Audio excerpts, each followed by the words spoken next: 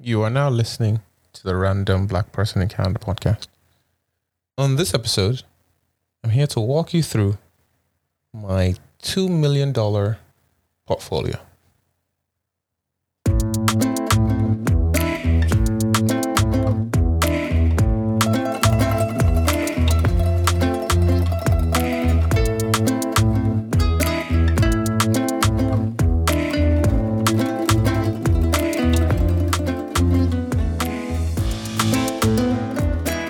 Again with another one. At this point, so obviously this is all pre-recorded. At this point, I anticipate I'll probably be in the US. Hopefully, I'll be a little bit settled in. Hopefully, I've got my studio all set up. But if I've not, it doesn't matter, because this episode is going to be ready and locked for you.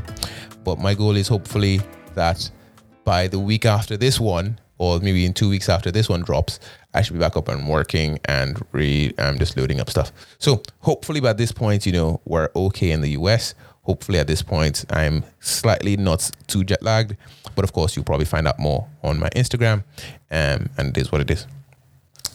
In this episode, essentially, it is humbling to realize that this is kind of the level we're at now, for sure. Because I still remember talking about the fact that I just crossed 1 million on the assets that I managed, and that is still fresh in memory. And to already be at 2, it just kind of feels surreal a little bit. Of course, I understand that there's a lot of luck. There's a lot of privilege that I've had. And of course, shout out to Mr. and Ms. Arugmati for, undergrad support, because without them, I don't think this is possible. Please keep in mind, of course, this is not for flexing. The goal is, to let you all know that this is possible and it's doable. People are doing it with a lot more.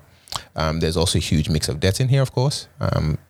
So keep that in mind. I don't have this all in cash or anything like that. Like, that's not how it works typically. But anyways, let's get into it. So, so the primary bulk of my money is in real estate. So as I said already, a lot of my money is in real estate. I can't really do much with the real estate unless I wanted to sell it. I want to sell it. I lose a lot of money by selling it. There's going to be huge taxes on it. So it is what it is. But at this point, I have officially purchased, at some point anyways, 4 pieces of real estate in Canada.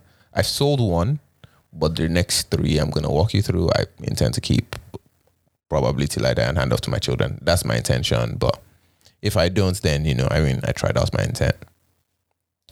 So I do have 3 properties at this point. 2 in Ontario, 1 in Alberta. And the goal is to essentially continue to rent them. Or one of them I actually want to live in. I really want to live in one of them. But again, for the purpose of this conversation, understanding that's kind of how the money has piled up. The big issue, of course, is Ontario's market had just spiraled like crazy. So the value of the 2 I own in Ontario is pretty much the bulk of my portfolio. So just by having those, I obviously understand that there's a lot of tremendous luck. Imagine having bought a $215K home in 2016. Imagine that it would have become this. To me, it was just crazy.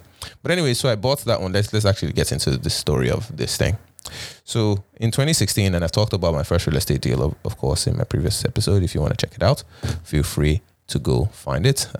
I'm pretty sure it's probably like, episode 50 something. I can't remember off the top of my head. But anyways, the point is you can figure out that story if you really want to get into that one. And then, so that one I bought at 215. By the time I sold it in 2019, I sold it for around 275.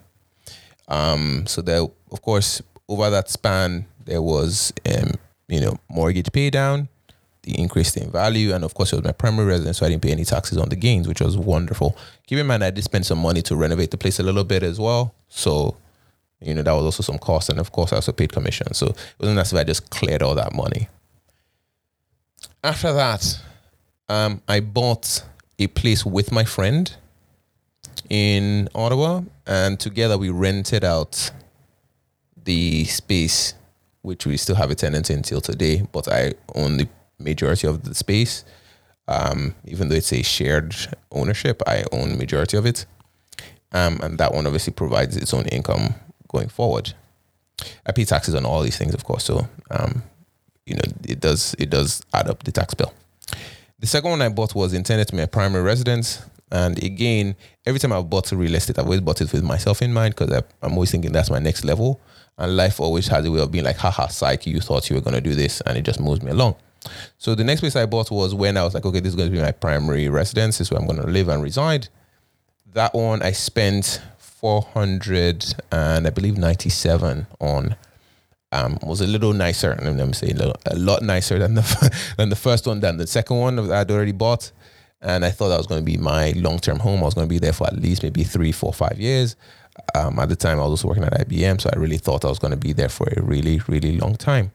The value of that has obviously increased significantly. It's almost double at this point, which is crazy. And I'm just like, it's not yet double, but it's crazy to think that that's kind of the numbers you can get in Ottawa for these kind of places now. After that one, I bought in Alberta, thinking I was going to maybe consider relocating out there. And again, the game plan was I would move there and, reduce my cost. It's cheaper than living in Ontario.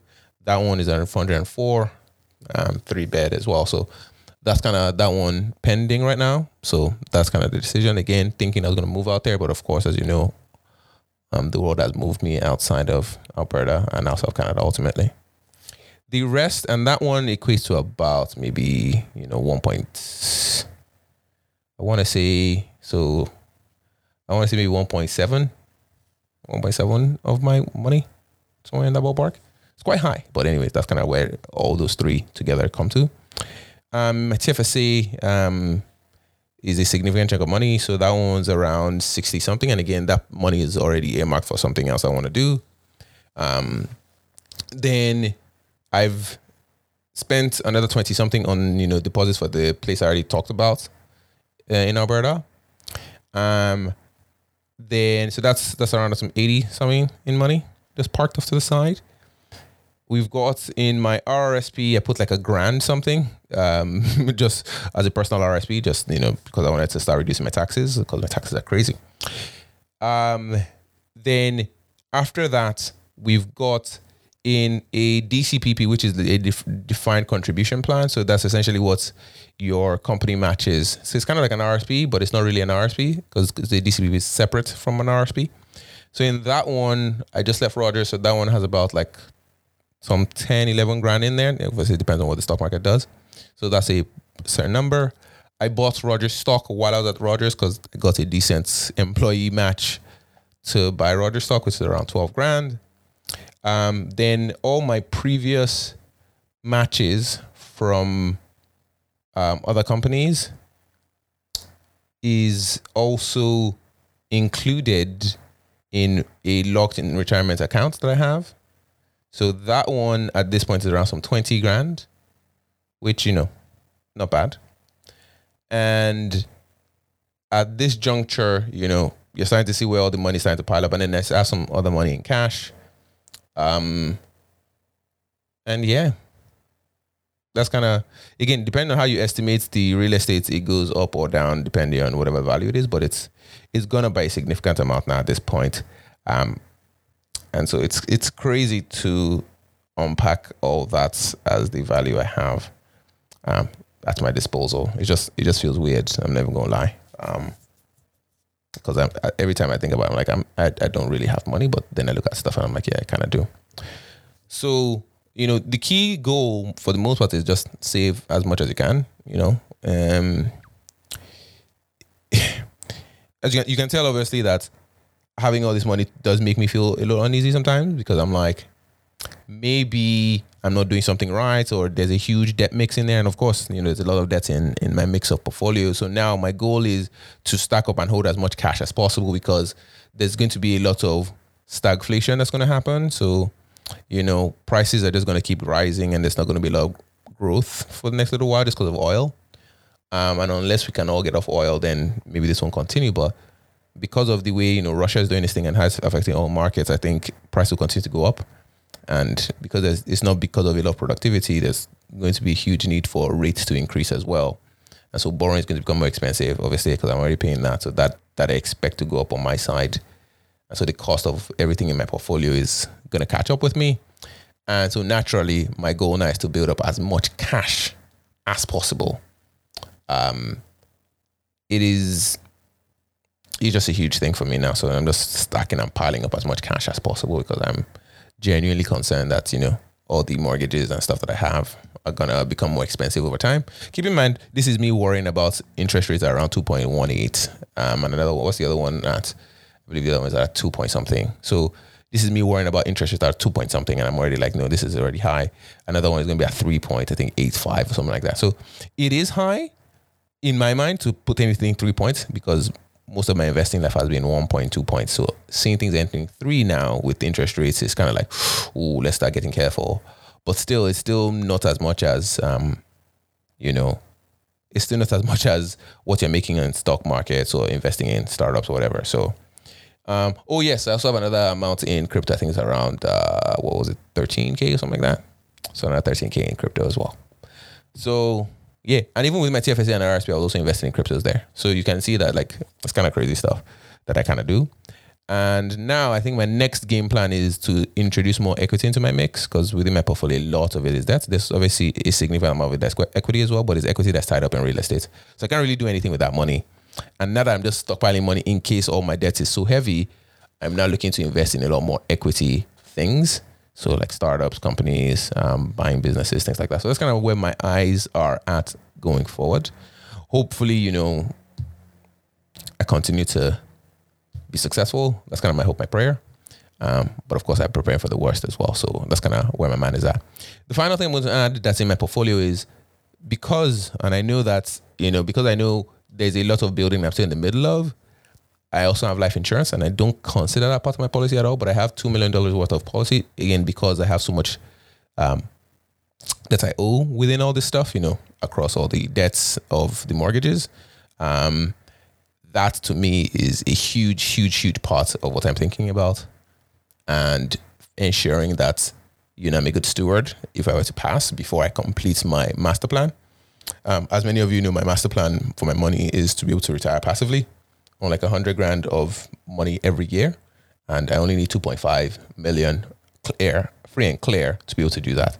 So as you've seen already, I'm kind of almost there from overall number wise, but now my goal is now to clear off as much debt as possible so that it's all free and clear. So if that's all free and clear, then as you can imagine, I can live without having to go to work. So imagine that kind of life.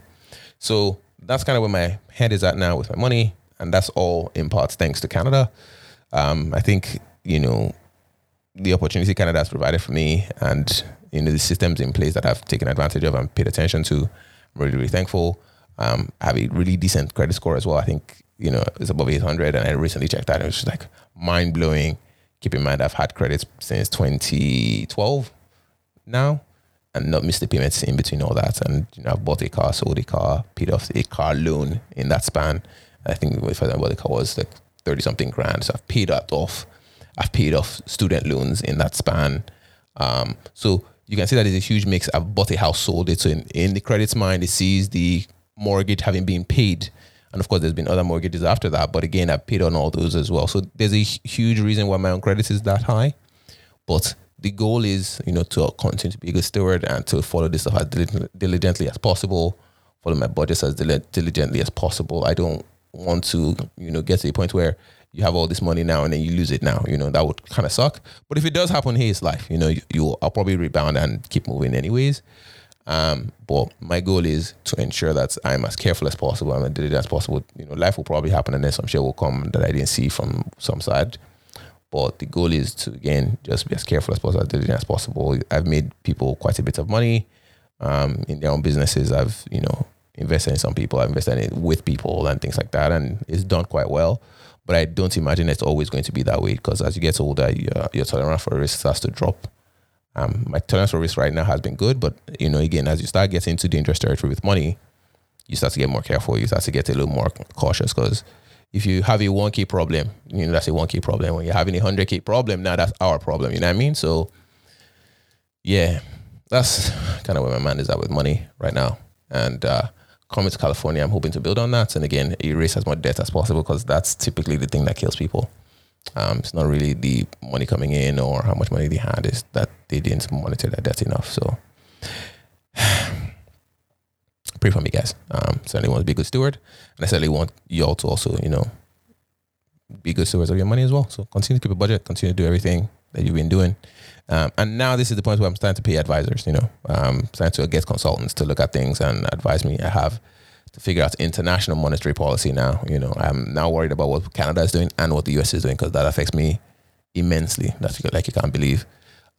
Things like, rent now are crazy. I can literally, if I make mistakes, it's now $100,000 mistakes that I'm exposing myself to. So I'm having to start paying consultants and professionals to look at my money and look at things and getting advisors. And keep in mind, this is me who is very interested in reading all these things. And so now it's now starting to get beyond me. So pray for me that I don't make mistakes and don't trust the wrong people, man, guys, because obviously in the wild US, it's something else. I'll catch you guys in the next one. Peace.